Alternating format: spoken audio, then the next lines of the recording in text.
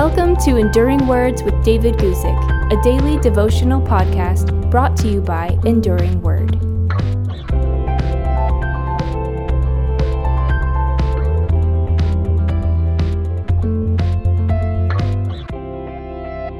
Today we're taking a look at 1 John chapter 3, verse 5. This simple verse tells us, "And you know that he was manifested to take away our sins, and in him there is no sin." Now, why did Jesus come? Answer that question and you've answered much about who he is and what he wants to do in our life. There is no one reason why Jesus came.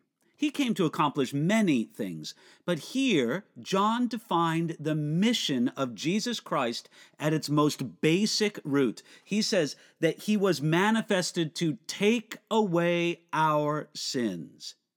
The angel Gabriel promised Joseph regarding the ministry of Jesus. He said this, "You shall call his name Jesus, for he shall save his people from their sin." That's in Luke chapter 1, verse 21. Now, if this is what Jesus came to do, how does he do it? How does Jesus take away our sins? Jesus takes away our sin in the sense of taking the penalty of our sin. Now, this is immediately accomplished when someone comes to faith in Jesus Christ.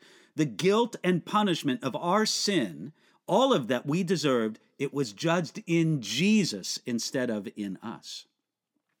Jesus also takes away our sin in the sense of way of taking the power of sin away. Now, this is an ongoing work in the life of those who walk after Jesus. As we walk closer to him, we find sin having less and less power over us. But then Jesus also takes away our sin in the sense of taking the presence of sin away. And this is a work that will be accomplished when we pass into eternity and are glorified with Jesus Christ. Now, notice whose job it is to take away our sins. 1 John chapter 3, verse 5 tells us that he was manifested to take away our sins. This is the work of Jesus in our lives. It's a work we must respond to, but it is his work in us. We cannot take away the penalty of our own sin.